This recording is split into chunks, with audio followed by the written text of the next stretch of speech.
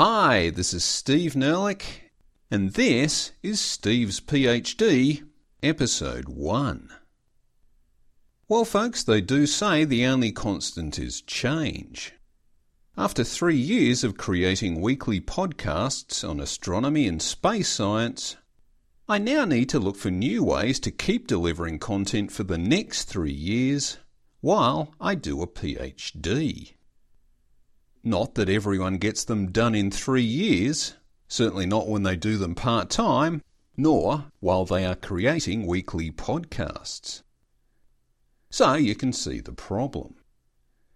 It may be that the weekly thing has to go out the window, and cheap astronomy just comes out in occasional bursts, but we'll see. And, if anyone wants to get involved, perhaps like my esteemed colleagues Julia and Durrani at the moment, and other good folks in the past, well, that's just great. Anyway, this change is afoot, and I hope you will like how it all works out.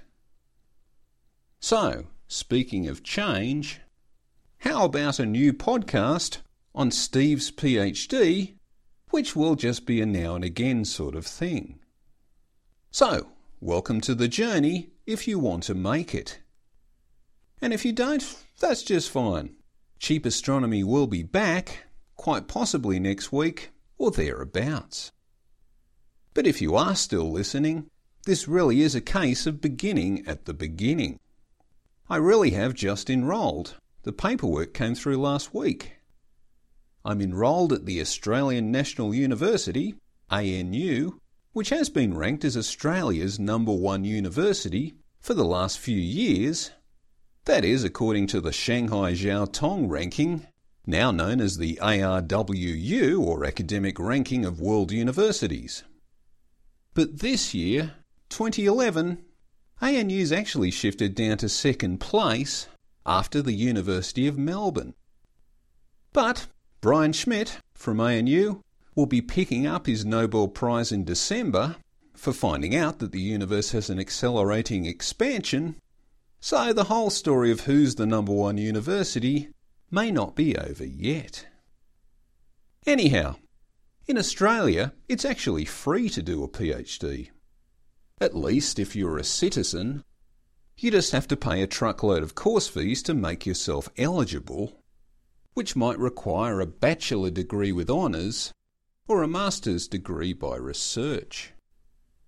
I've actually been eligible for years, in fact decades to be honest, but never really had the impetus before. Perhaps it's all these weekly attempts at creating good science that have suddenly made it feel like unfinished business. You probably won't be surprised to hear that I'm not an astronomer, although needless to say I am a science geek, and do have the relevant qualifications for that at least. My day job is actually in education, which I'm hoping might have been your next guess, so I'm figuring it makes sense to do a PhD on science education.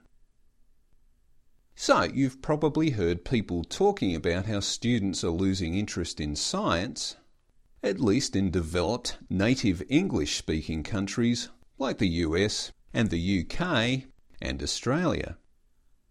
On the basis of such concerns, back in 2006, the Organisation for Economic Cooperation and Development, the OECD, saw that this might be a problem and so asked all of its member countries, one of which was Australia, to do some analysis and then report back.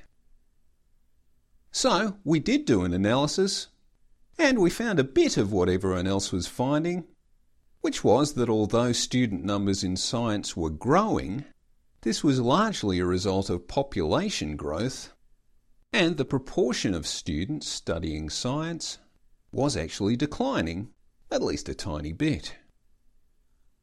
Certainly for the 21st century so far, the most popular areas of university study are not in the traditional areas of the arts and the sciences, but are instead in, money stuff.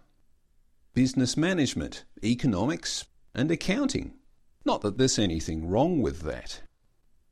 This perhaps results from an understandable pragmatism, since just having a university degree, say in the classics, really doesn't count for so much these days. And people now look to study in areas more closely linked to jobs, and the universities have responded accordingly by creating more courses in those areas. So, these days, poor old arts faculties keep shrinking and economics faculties keep growing, but what about the sciences? And here I am talking about what is sometimes called STEM, which stands for science, technology, engineering and mathematics. When Australia did do its own analysis on this issue, we found just a tiny change. The proportion of commencing students in STEM disciplines had dropped over 6 years up to 2006 from 40% to 39%. But although the data certainly weren't as grim as people had suspected, any decline in STEM graduates should be a little concerning in a long-term sense, since less graduates means less teachers for the next generation. And also you should be thinking about a whole bunch of emerging issues that might require us to have a much more science-driven economy in the future. All like, alternate energy sources. They do say we have finally reached peak oil, so it is all downhill from here with a solely fossil fuel-based economy. Food and water security. More people, less space. We need to get smarter about agriculture and water management. Climate change and global warming. It's unlikely we are going to diminish our carbon outputs in the near future, so we need to better understand the impact of those and how we can ameliorate that impact. Access to space. A 21st century country with no space launching capacity is likely to suffer the same economic handicap that a landlocked country did in the 19th and 20th centuries.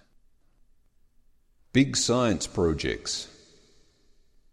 There is an increasing trend towards multi-million-dollar or even billion-dollar research projects like the Large Hadron Collider, and Australia is at least a candidate for hosting the Square Kilometre Array, and we'll find out who does get it in February 2012. If it is Australia, we will need a whole new generation of astronomers, engineers and IT people to make all that happen. So that's the general context of my research.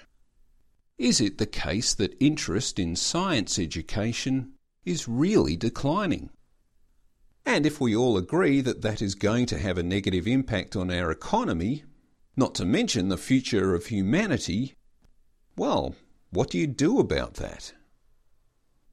But of course I have to trim all this big thinking down to something that's manageable as a subject of research. This is where you start framing your PhD hypothesis, which will eventually become the title of your 100,000 word thesis. So here's where my thinking is at the moment.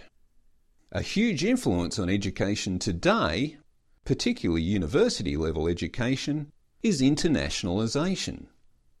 Australia is currently the third largest provider of education to international students, and lots of us go and study overseas, which is helpful when we don't have facilities like a Large Hadron Collider in Australia.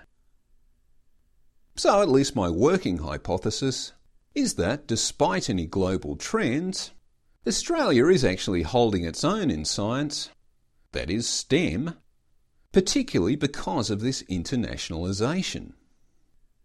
And going forward, we can build upon these internationalisation networks so that should we need to suddenly ramp up our STEM capacity in response to emerging economic needs, or in an ideal world, when everyone finally realises that science kicks ass. Anyhow, that's the plan. What I do from here is a truckload of statistics analyses to demonstrate all those trends are really there, and I do a truckload of literature reviewing, and I'll keep you informed. Stay tuned for part 2 in a couple of months maybe.